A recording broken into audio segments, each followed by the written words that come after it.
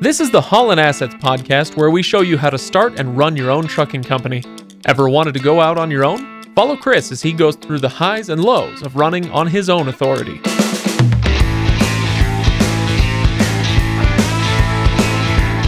Welcome, everybody. Welcome to episode number 123 of the Holland Assets podcast. Today, we're talking about how to spec out a truck.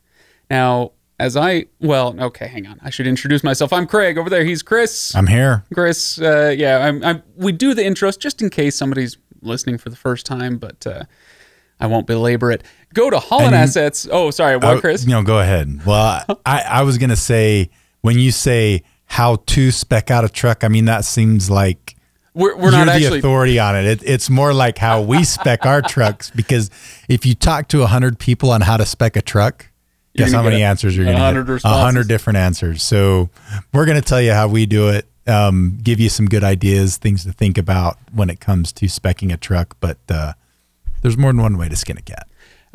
Yeah, absolutely. Well, we are going to get to all that. In fact, not only are we going to get to all that, we're going to get to seemingly all of it. Like, there's a lot of ground to cover. And so people who have had questions, now, Chris, I understand we're not going to cover every possible question. Yeah, because we don't have time for that. Yeah, people's ears will bleed if they have to listen to a 10-hour podcast on specking trucks. But actually, I'm glad I said that before I said this. Go to hollandassetsllc.com, where if you go to the show notes for this episode, you're going to find a lot of stuff. There's a document with how many pages is it, Chris? It's 20 pages, and it's down to every last detail of how our most recent trucks have been spec'd out. Mm-hmm. Okay, so this is one of those things where you learned as you went. Yeah. Well, I mean, I'm sure you kind of knew a few things here and there, but you made a few mistakes with the first few trucks, and now you feel like you got it dialed in? For the most part, yeah. The last bunch of trucks, we haven't made any changes to it. So, yeah, we feel pretty good about it. So, hollandassetsllc.com is where you can find that document and past episodes and all the documents that go along with those. You can also find similar resources at motorcarrierhq.com. All right, Chris. And when you go there, and with this episode, because how to spec a truck's a hot topic, and there's a million different opinions on it. I'd love to hear other people's opinions. So, go to the podcast episode and the show notes, and you can leave a comment on what you think. You're like, Chris, you're an idiot. You shouldn't do it that way. Or you can go onto Facebook, the Facebook post for this episode, and comment. I'd love to get other people's opinions. I love hearing about this topic. I love hearing about what other people say about it. So give us your opinions. I've got thick skin, so you can, say, hey, Chris, you're an idiot. You should have done this. The way I see it, Chris, is everybody else, when they make comments, should be really nice to you, because I reserve the other type of comment for myself. You reserve the right. It's like a sibling, right? Nobody better talk bad about you, but I can. That's exactly right. Gotcha. All right, Chris. So anything else you want to do for table setting before we actually dive into these topics? No. I think we can probably dive right in. Okay. Well, we're going to be talking. I'll do just one more thing. We're going to be talking about engines, transmissions. We're going to be talking about axles, for heaven's sake. We're going to be talking about how to spec out an axle, or what you do to spec out an axle, as what you do, Chris, as the ultimate authority in the world on this subject. Actually, I did. Now that I'm thinking about it, I've got one thing I wanted to talk about as far as kind of life on the road. Oh, topic, really? And some things that have been happening. Are we going to make them wait another 60 seconds? Yeah, let's make them wait. It's probably going to be more than 60 seconds. There are actually a few things I want to talk about. Okay. One, I found out just before I left the office that I drew my ticket to have the random drug test done. Oh, so okay. It's my turn. So even because you've got your CDL and I can drive for the company, I have to be in the pool, and so. And are you going to pass, Chris? I think I'll probably be okay. All right? Yeah, between trucking and the military, I get plenty of drug tests. That's right. Okay. So military man probably going to pass that drug test. I've got to be a good boy when it comes to those things. What was the other thing you were going to talk about? A couple things, still the weather this year has been nuts. I'm sick of drivers. We had one of our drivers stuck in Laramie for 5 days. Oof. And through no fault of their own, of no course. fault of their own. Yeah, just the weather. It's just I-80 has been ridiculous this year. You know what? That's our next T-shirt, Chris. Something about how I-80 sucks. So I-80 sucks. Yeah, that's a good. I like that. I-80. I hate I-80 in Wyoming specifically. You know, we could do like an I Heart New York T-shirt, but somehow make it I Hate I-80. All There right. you go. That's a good. That's like a good idea. I-80. I-80. All right, and with that, Chris, let's dive into. One are more you thing. freaking kidding me? Yeah. He's got so much. We you could guys. possibly even save this one for the next episode. Just do it. Just do it. So Holland Assets, we took a bit of a hit. In the last couple of months. This is the second time this has happened in the history of Holland Assets. In the hundreds of loads that we've done, we recently took a load that we're not going to get paid for. Yeah, a company called Cheyenne Logistics, and spelled with an SH instead of a CH like Cheyenne is normally spelled. And so that should have been the first Chris. clue. SEO. Yeah. So what did we do? Yeah. It ended up being, it's one of those where it's a double brokered load. So a false broker hauls a load, or contracts with the shipper to haul a load. They then contract with us. We go to haul it. We do all that. We haul it, and they're shut down. They're shut down. They collected the payment from the shipper, but aren't going to pay us. We should end up getting some because legally the shipper still has to pay. In those kind of situations, they have to pay the company that actually hauled the load.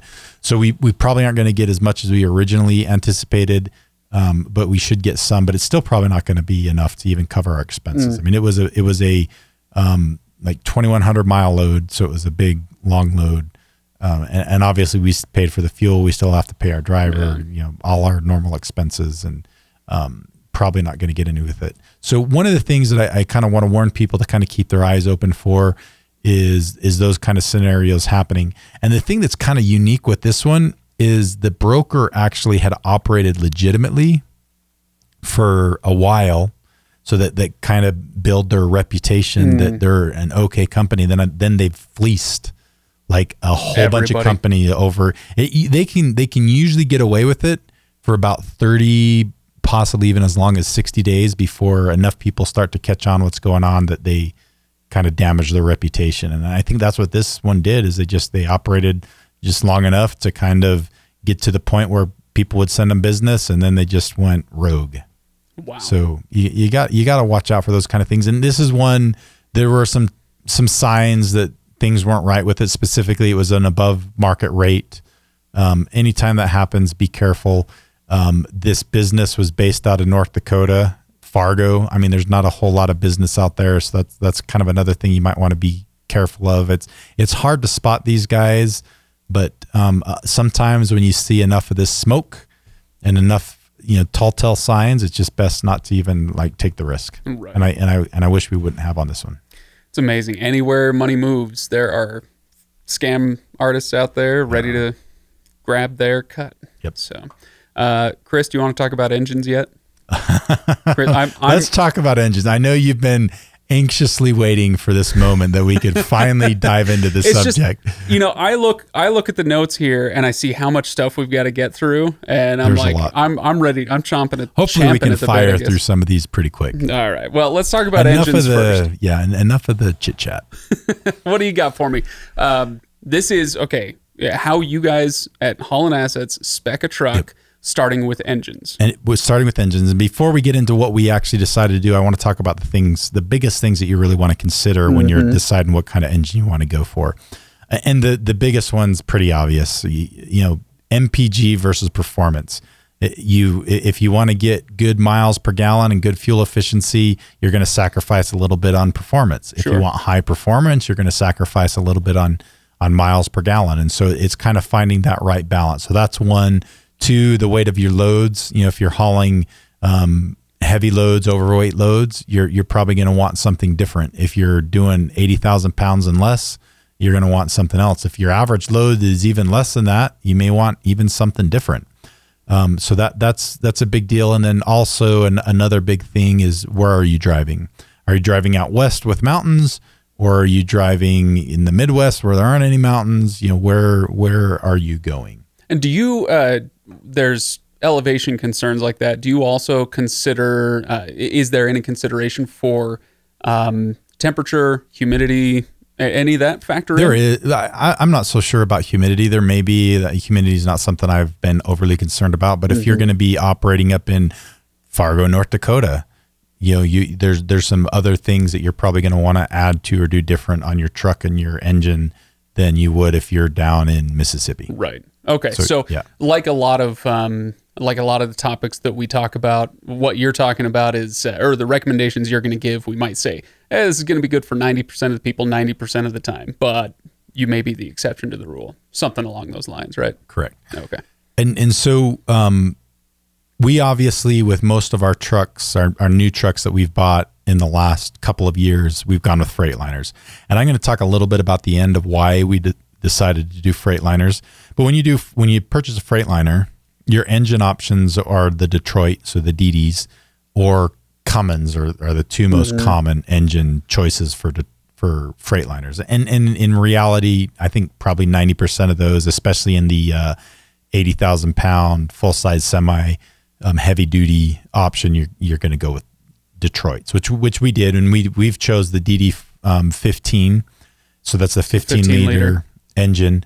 And you can get that also in varying levels of horsepower, varying levels of torque. And what we have done is 505 horsepower, I think, right? 505. Yeah. Rather than the 450. There's a 450. Right? There's, I think, even like a 470. There's 550. There's a whole bunch of options there. And you can also get different levels of torque. Our torque's 1650. And you can go higher than that. You can go lower than that. And people get really into the details on this because when you like specifically on the torque, if you say, hey, I want a 1750 torque, well, that's probably going to change what transmission you get because you've got to have a transmissions that's rated at that higher level of torque. But for what we do, we decided the 15 liter 505 horsepower Detroit was the best option for us. And that's, we could probably also get away with a 450. And part of me, like, I'm pretty sure our first PACCAR was a 450 horse, not the 500-ish horse.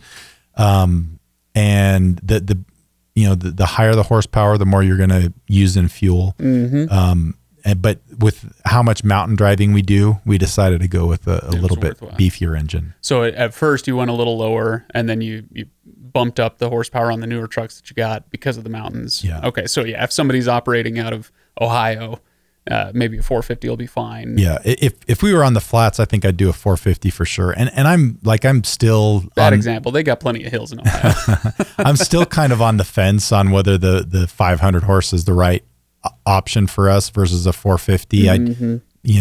There's a business case for doing a lower horsepower, a little more fuel efficient truck. All right. For now, we're doing the 5-ish. Okay. So that's what you guys do. Yep. And then what you're saying is, depending on your situation, adjust up or down from there.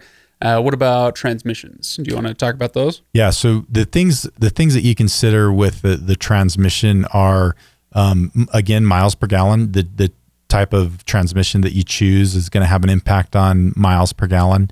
Another big thing that we take into account, not every company is going to take into account, is the driver preferences. Does the driver prefer an automatic or does the driver prefer a manual transmission? And then reliability.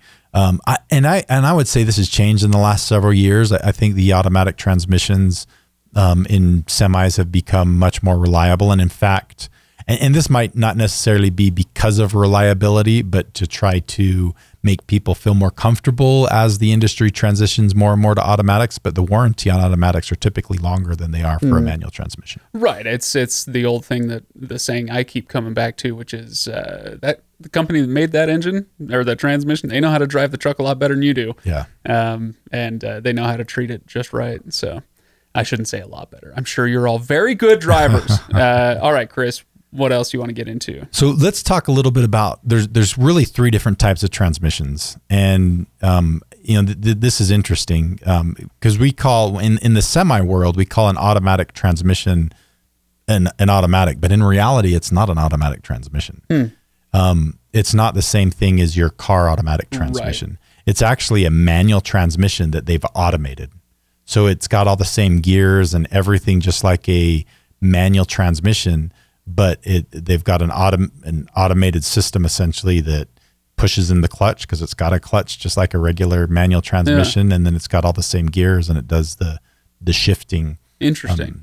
So it's different than your passenger car or pickup truck automatic transmission. Interesting. Can you deactivate that and go manual if you need to? Well, you can, just like on an automatic transmission on a car, you can like force it to let you do kind of a manual mode where you tell it when to shift. Mm-hmm. But it's not your true automatic. Like you think about when you're driving an automatic car or pickup truck, you let off the gas or you let off the brake, and what happens? It starts to creep forward, because that transmission's essentially always engaged. It's ready to go. It's ready to go. And in a semi, that's not the case. Like once you let off the brake, you've got to hit the gas to make it shift into gear and go. Right.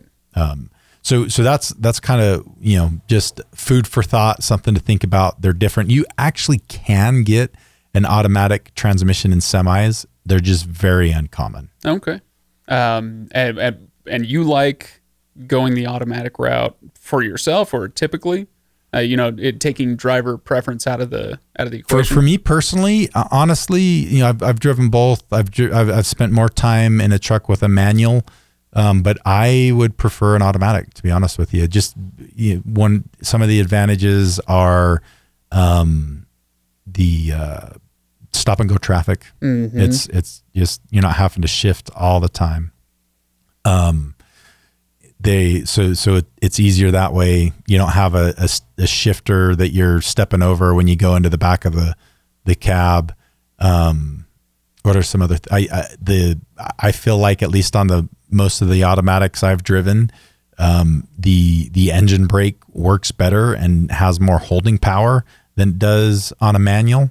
And so those are just a few of the things that I like better with the automatic. The one thing I do like better on a manual is going in reverse. Like for some reason, maybe it's just my driving skill and technique, but backing a trailer with an automatic, it's not as smooth. You can't control, play with the clutch play and everything else. You don't have as much control on backing, and especially the older ones are really jerky when you put them into reverse, and they've gotten better. Yeah, but they're still not as smooth as when you drive a manual when it comes to backing. What other transmission thoughts do you have, Chris? A couple other things to consider, and this is something new that I've learned. You've seen on a car, the overdrive option, sure, right? You can get the same thing in whether it's an automatic or you can get it in a manual. You've got overdrive, and the thing that I learned new is overdrive is basically when most of the time when you're in gears and you're shifting the lower gears, the engine is spinning at a faster rate than the output coming out of the transmission. Yeah. So the speed of the engine spinning going into the transmission is faster than what's coming out. Overdrive is the opposite. So when you get into an overdrive gear, the engine is spinning slower than the drive shaft or the output of the transmission. And there's some advantage to that and disadvantages. And so basically from what I understand and what I've learned is you can get overdrive transmissions or non-overdrive transmissions. If you're strictly about fuel economy, you're going to get better fuel economy in a non-overdrive direct drive, from a direct drive transmission versus an overdrive transmission, where that it never makes sense to have an overdrive is if your vehicles are driving fast. So if you're going 70, 75 miles an hour in your trucks all the time, you've got to have an overdrive transmission. But if you're like the Swifts of the world, or some of these other larger fleets that govern their trucks to 63 miles an hour, you're better with the direct drive transmission. Okay. All right. So we get overdrive transmissions, and we've done some manuals and we've done some autos. And again, it's driver's preference. Like the last truck that we took, truck number 10, is a manual transmission, because we had a driver that said, I want a manual transmission. He's been a good driver for us. So he said, okay, the next truck that we can get where we can get a manual, we'll get that for you. So he just in end of December, got a manual transmission. So let's say you don't have a driver requesting something. You're just bringing in another truck. Bring in a driver later. What are you going to buy for the company? Automatic. Okay. So we have one more. We've got a truck that we're getting here very, very soon. It's an auto, but the next truck that we have on order is going to be a manual. Okay. Because we've got another driver it's the one that's replacing truck number 1. We're taking that off the road soon, and the driver that drives it she really likes manuals, and so she's getting the next manual that comes out. Cool. Any preference on how many speeds the transmission has when you do get a manual like that? 13 speed. Like I would never buy. The most common transmissions with manuals are 10, 13, and 18. Yeah. I would never buy a 10-speed transmission. Just not enough control there. No. Okay. I haven't really talked to anybody that likes driving the 10 speeds. They just don't feel like the gearings ratios right. Maybe if you're doing regional or local, it makes more sense. But for what we do, like I've never talked to anybody that likes that. So manual speed 13. If you're hauling super heavy loads, typically 18 speeds where guys like to be at. Yeah. Okay. Very good. Shall we move on then? Yeah, let's move on. Because I think you wanted to talk about axles next. Yeah, axles. And this is another thing that's like axles are super interesting. And so when you say, so let me start off with saying that the axle ratio that our most recent trucks, and this is changing, and I'll talk a little bit about it, has been a 308. Okay. So when I say 308, it's 3.08. And what that means is, so you've got your engine, it spins at a certain speed. You've got your transmission that changes things, spins at another speed. And then you've got the output of the transmission or the drive line that goes into the rear axle. And then there's another set of gears in the rear axle that can be, they can't be adjusted. Either you have it at something and you can tear it all apart and put in a different set, but that's pretty uncommon. People don't do that. So what that one does is the gear ratio, the 3.08 that we've got, means that for every time the drive shaft going into the rear axle, for every time it turns one time, that it turns the wheels, or no, it needs to turn the other way around. Yeah. So for every 3.08 times it turns around, it drives the wheels once. Turn. Right. Yeah. And so, let's talk again a little bit about this, and basically the things that you consider on an axle, on the rear axle is really the same things that you kind of consider with the engine. So miles per gallon versus performance. What weight of loads are you carrying, and kind of where are you driving? What's your average weight on your trucks? Do you know that number? I couldn't tell you exactly. The most that we typically carry on a load is about, I think we'll take stuff occasionally as high as 44,000 pounds. But when we get up into that 44,000 pounds, anything over 43,000, we typically have to take on less fuel, just because we're like that close to your limit. Our weight limits. Yeah. So that's the most we usually take. If you're doing dry van loads and you don't have an APU, those guys will take even 45, 46,000, maybe even a little bit more than that. Flatbeds will take more than that because the trailer doesn't weigh as much. That's why reefers can take, or dry vans can take more. The trailer doesn't weigh as much. Right. Yeah, I'm just curious because, so you say you go with the 308, but I wanted to give us a baseline. So if somebody listening does something different, I assume they'd want to adjust accordingly, right? Yeah. So if you're, the lower the number, so the fewer revolutions of the drive shaft it takes to turn one revolution of the tires, the lower the number, the higher fuel efficiency. Right. And the lower the performance. The higher the number, the higher the performance, but the lower the fuel, the worse the fuel efficiency. Right. So that's just kind of the same thing. Where we're in Utah, we travel all over the country. We want to get as good a fuel mileage as we can, but where we're in Utah, we have to take mountains into account. So we need to have a certain level of performance, and that's why we've gone with the 308. It's still fairly fuel efficient, but you don't sacrifice all your performance for fuel efficiency. Yeah. And are you going to keep going with that route, the 308, going forward? No, because the Detroit engine that we talked about is just going from the 4th generation to 5th generation. And with the new 5th generation, they have made some changes in it, as far as where the power band is and how everything, the torque and everything. And based on how we drive, they've kind of analyzed our routes and where we go and what we do and how we drive, the speed our trucks run at. And they've recommended that we drop that to a, 2.85, I think. Okay. So bringing up your fuel economy a little bit more, sacrificing a little bit of power for that. Yeah.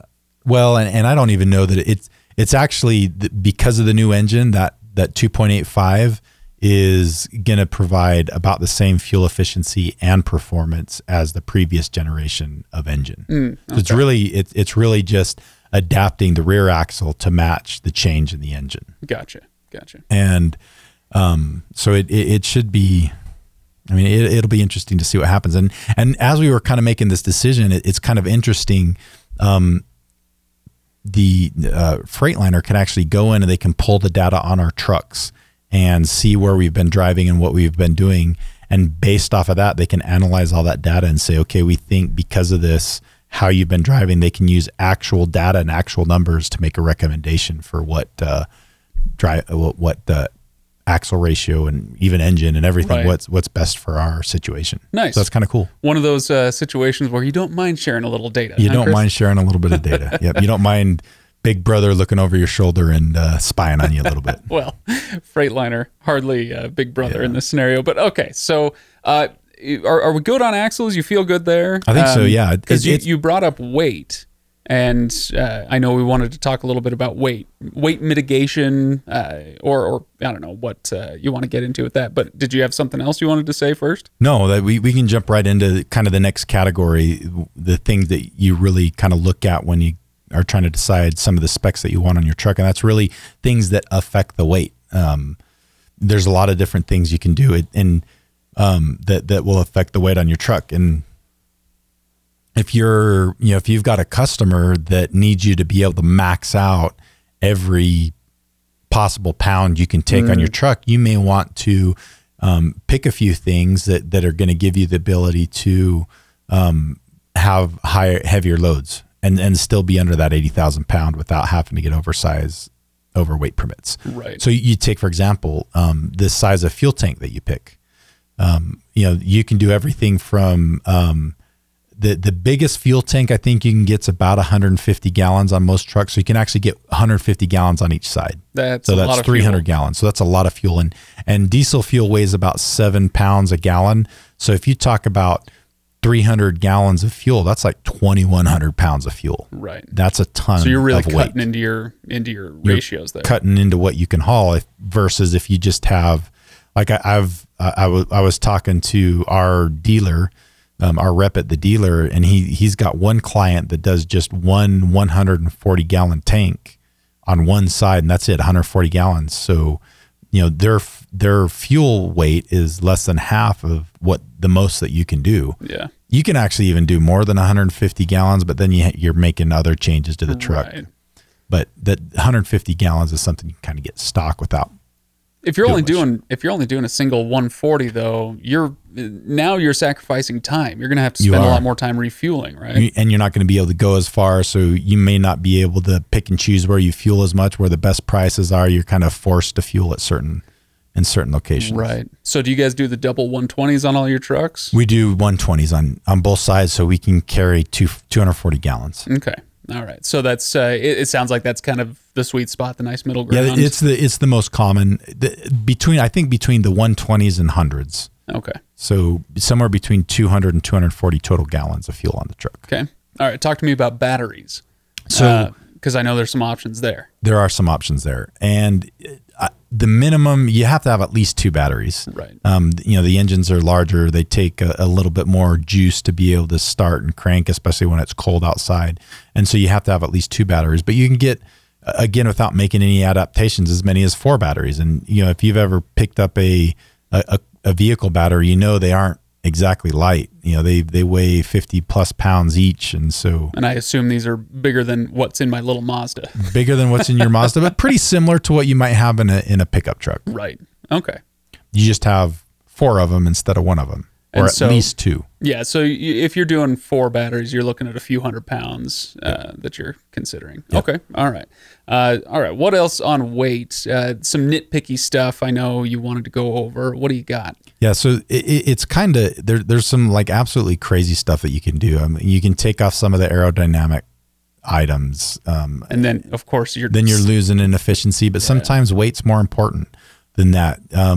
They've got aluminum cross members on the frame so that you can shave some of the weight on the frame without supposedly sacrificing too much strength. I mean, there's things that you can do in the suspension. You can some of the engine mounts can be aluminum instead of steel.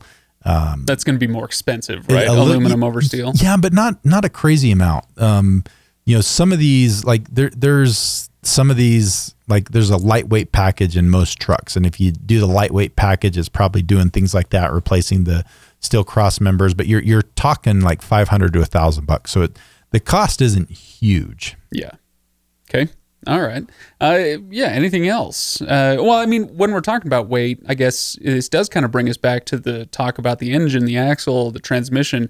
How much do those things factor in when you're thinking about weight?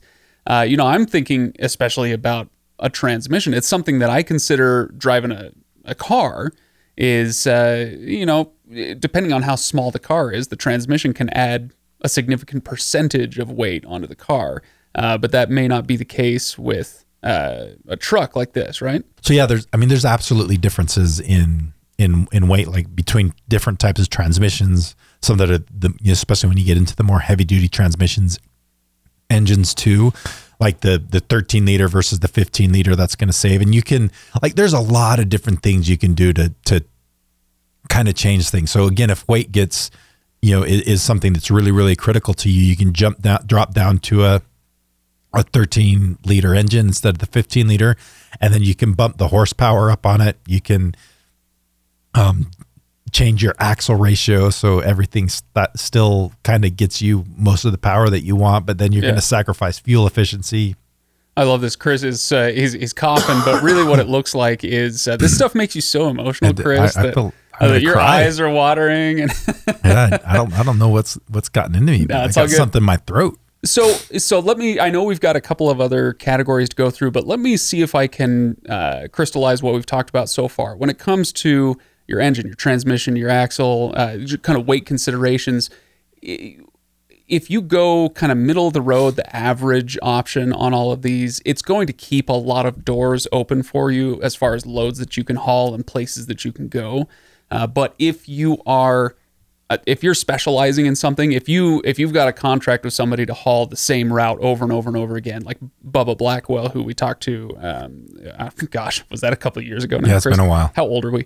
So if you're specialized and you know what you're going to be hauling, then that might be a good time to start looking at adjustments. Hey, I'm going to be climbing a lot of hills, or, I'm only going to be hauling potted plants for a while. It's not going to be the heaviest load out there.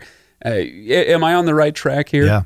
Another thing to take into account, if you're an owner operator versus a fleet, if you're an owner operator, you know how you're going to drive the truck. Right. And so you can kind of adapt that truck To yourself. to how you drive versus if you're, you may have 3 drivers in the same truck over the lifetime of the truck. They're all going to drive different, and you probably need to get something that's a little bit more, like you said, middle of the road, normal, that's kind of, adaptable. a good happy medium for everything. Yeah. Okay. All right, Chris.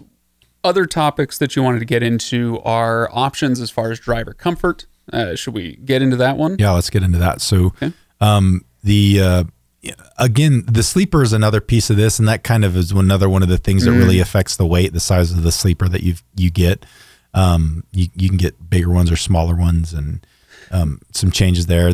Obviously, the bigger, the more comfortable for the driver. Sure. And do you guys make adjustments based on driver preference with Not so sleepers? much on sleepers. No, Okay. we've kind of You've got your thing. and it's really the most common sleeper size for a 72-inch sleeper for most trucks that are long haul over the road. Okay. All right. What else? What other options are you going to be looking at? So, some of the recent things that come with some of these trucks are really cool, like heated and cooled seats, like all the the newer trucks that we've had over the last several years have been heated and cooled seats, which is nice. One of the things, and this is kind of a mistake that we made early on in a couple of our trucks, there were two things that we changed. One was getting a TV mount. A TV mount's something that you can add later aftermarket fairly easy, but it's really not very expensive to have the factory do it, and it's just cleaner when they do it, because they work, they work around the upholstery and everything better. It's that TV mount is built specific for that truck, and it works better. It's cleaner. Plus, it's just one less thing you have to deal with once the truck gets delivered, and you can get it on the road faster. Yeah. What was I going to say? Oh yeah. Go again. They know how to do it better than you do. They do. They do this all day. So. Right. And then the second thing that's really big is the inverter. Yeah. The inverter, so you can, plug all your stuff in. You've got regular 120 volt power. And when you do it at the factory, then they typically, most new trucks have actual power outlets that you plug your microwave into, that you can, plug your computer into, and just your other things. And when they install the inverter, it's integrated into that system, and it works just flawlessly. It's smooth. There you go. What about sleeping arrangements? You mentioned the size of the sleeper. What about the plushness of the interior, that sort of thing? That's something that you can mess around with a lot too. So again, like typically when you're an owner-operators have a tendency, it's their truck, they're going to live in it, they're going to take care of it. They go a little bit more premium, plush, a little more premium. That's a good way to put it. Which is good. Like if it's your space and you're going to be the one taking care of it, absolutely do that. And we try to find a good balance with ours. Like we definitely don't skimp on this. Some fleets just completely skimp and go bare bones, and we try to find kind of a good balance between going extra plush and crazy expensive versus something that's reasonable and our drivers are going to like and be happy to be in. Kind of one of those, treat them right so they'll treat you right. Like another thing is you can get double bunks in semis, and we always get a double bunk, and in that second bunk it just becomes storage. Oh, okay. But it's handy. It's like this big shelf that you can mount your stuff onto, and it works pretty well. And it's good for a lot of different things, and so we always get it. And they can be folded up out of the way, so they're pretty nice. And I know that there are options when it comes to the cab as far as insulation goes, premium insulation. Do you guys go that far for comfort? Yes. So it does two things. It makes the truck a little bit quieter, and then it also does a little bit better job of keeping it hot or cool in the summer and the winter. And that brings up the idea of heating within the cab. Does it make a difference? Does that premium insulation or the type of heating that you have, does that make a difference as far as economy over time, sort of thing? I don't have numbers for that. Yeah, absolutely it does. I don't know if it's like, I don't know if you get like an actual return on investment for, right. for doing that. But another thing that we do to kind of help with that is we install bunk heaters on all of our trucks. Oh, right. So, it's just this little heater that they call it bunk heaters because it goes under the bed. But then it keeps the cab warm. It uses fuel out of the fuel tank, but then you don't have to run the engine, and it's just this little tiny diesel heater, and they're quiet and efficient, and they use like a few ounces of fuel an hour versus a gallon of fuel an hour. So right. And they do a great job keeping everything warm. There you go. All right, Chris, what else do we want to get into? What are the final topics we want to talk about? A couple things that we add on all our trucks is we add an APU, auxiliary power unit, so this little engine on the side of the truck that will run the air conditioner, keep the batteries charged when the main engine isn't running, and it saves over their life, they save a ton of fuel. Okay. We also get an extended warranty. So I should have looked this up, and because for some reason off the top of my head I can't remember exactly what the standard warranty is. I think it's on most things it's like 1 year, like 125,000 miles. Right. So the extended warranty we get is good for 6 years, 600,000 miles, which we think is probably about the time now that we're going to want to start changing out trucks. Is around the time that warranty is going to going to end. And have you guys started yet looking at the extended warranty and the repairs and maintenance that you do and whether that washes out? Or whether it has so far? Is that some math? Not yet. That is something that I plan on doing at some point, but I don't feel like we've got our oldest brand new truck. I think we've had on the road for about a year and a half. Okay. So I just don't feel like we've had it long enough to really be able to answer that question. Okay. All right. Fair enough. It's a question we'll probably end up answering later then. Someday at some point. All right. Now, you already mentioned the type of truck that you guys get. You typically go for Freightliners, although if there aren't any of those available, what do you get if it's not a Freightliner? Kenmore? Kenworth is the... Kenmore. Yeah, Kenmore. What is washing this, a washing machine? Yeah. You know what I meant. The last truck that we got at the end of last year, that number 10, that's the manual, was a Kenworth. And really the only reason we got the Kenworth is because we couldn't get another Freightliner. Right. You've still got this supply chain issues that make it so you can't just walk onto a dealership and buy a truck whenever. You're having to order them so far in advance, and they'll only give you so many. And that's we couldn't get another Freightliner. And do you, so with the Freightliners over the Kenworths, that's going to have to do with the repairs and maintenance cost over time, fuel efficiency, whatever, just that kind of general upkeep. Do you know how it compares to the Peterbilts? And how come you guys don't do any of those? So Peterbilt and Kenworth are owned by the same company. Right. They're just kind of different body styles and everything. And I think as time has gone on, since those two kind of merged, I don't know. There's basically the same truck, different look, some minor differences. So I don't know. There's a huge difference between those. As time has gone by, people have typically been, have said that the Kenworths and the Peterbilts are the better built trucks compared to Freightliners. Freightliners kind of the, not as high a quality. Mm-hmm. And I don't know that that's necessarily as much of a difference now. I think Freightliners try to do some stuff over the years to kind of catch up and be better in that arena, and I think they have. But they're probably still they better be they better not be quite as good, because the Kenworth is significantly more expensive. The one that we just bought, we paid, I can't believe how much more we paid for a similarly spec'd out truck. Really? Do you know the number off the top of your head? It was about, let me think, about $30,000. So way more than 10%. Wow. Yeah. Okay. Probably almost 20% more. All right. Well, something to consider then. Yeah. So so that's kind of one of the things that Freightliner kind of touts, and this is ultimately the biggest reason that we decided to go with a Freightliner is they talk about they're the best when it comes to total cost of ownership. And when you talk total cost of ownership, the original cost of the equipment, how much it costs to repair, how much the fuel efficiency, all that kind of stuff. And so Freightliner, obviously they're less expensive, so that's easy. They win there. Fuel economy and repairs becomes a little bit harder to quantify.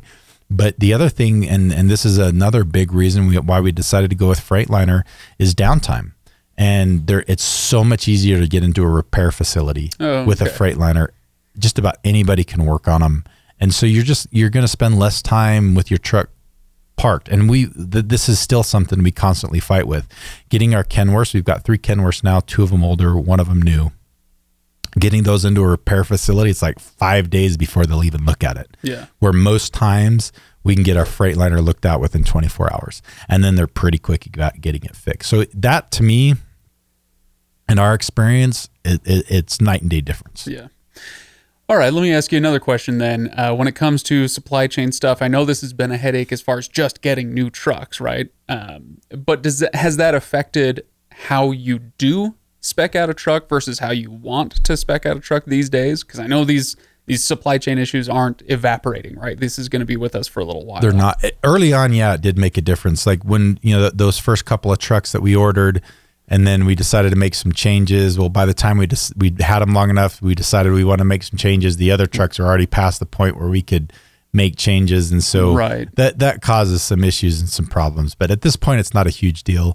There are some other supply chain issues, like 4 of the trucks that we got last year came without their bunk heaters. They were back ordered. And so we didn't we had a couple of trucks at the beginning of this winter that they went through almost half the winter without a bunk heater, so they had to idle forever, which was just a royal, obviously, pain in the butt. Okay. All right. Any other miscellaneous items that you want to bring up? Because I think we've hit a lot of the big stuff, but any other little things? Talk about color just really quick. A lot of the times, if you're ordering a new truck, you can, and you're not just trying to pick one off the lot, which you really can't do these days anyway. Right. That's just one of those things that you can personalize pretty easy without too much of a change in cost. So, put some thought into that, and it's good to have a brand with your truck. I was just going to ask you that. How much value do you place on that with a 10 truck fleet? If I'm running 10,000 trucks out on the road, obviously I'm going to want that to be, I want to be the Walmart of trucking. Yeah. I want everybody to know exactly what that brand is. But for you, how much value do you think there is right now with a 10 truck fleet? I don't think it's as big of a deal. Right. It's not. But it's nice to have, or? It's kind of, yeah. I mean, it's better to have than not have, even if you're small. I think when you're small like us, it's not as big of a deal. Like all of our first trucks were white. I think the truck that we're getting, our next two trucks or the rest of the ones we're getting this year are going to be gray. Okay. Still a pretty benign color, not anything super crazy. Not like the green truck, the first one. I was just going to say, there's your brand, Chris. It's that lime green. Okay, Chris, any last thoughts on this before we wrap this up? One of the things that I want to talk just a little bit about is if you're going to buy a brand new truck and you're thinking you're going to spec it out, this is one of those areas I wish we would have spent a little bit more time on when we first did it. Go through, it's kind of a pain in the butt. It's 20 pages worth of data. It's a lot of time with a salesperson. Go through those line items and try to make a good decision on what you want. Think the process through, take the time, because it's harder to make changes later on down the road. Even like what I talked about, the simple things like the TV mounts. Oftentimes it's better if you know it's something you're going to need, just get it done at the factory. Usually it's not that much more expensive, and it usually just integrates with the truck more seamlessly. Yeah. So Holland Assets LLC, people can find the show notes for this episode where they'll find that 20-page document, and similar things at motorcarrierhq.com, or you can even call and ask somebody about this sort of thing, right? There are people who can help you out with this, but that 20-page document is a great starting point. And it's just, we talk about this kind of concept all the time. Spend time now to save time and money later. And so, it's 20 pages. It's a whole lot to consider, and it's going to be a pain in your butt. But if you don't do it, you'll be kicking yourself 2 years down the road, so to speak, and wishing that you had spent a little more time getting it dialed in just the way you want it at the beginning, right? Yep. Yeah. All right. Chris, any final thoughts before we say goodbye to the people on this long episode? I think that's it. No? All right. Well, thanks for sticking with us, everybody. I've already said the websites a few times, so go check them out. Make sure you leave a review, all of that. Thank you so much for listening. And we'll be back with, what's it going to be? February or January, February? Some financials. We'll do some financials February next time. financials should be the next episode. So we will see you all then. Have a good one. Thanks.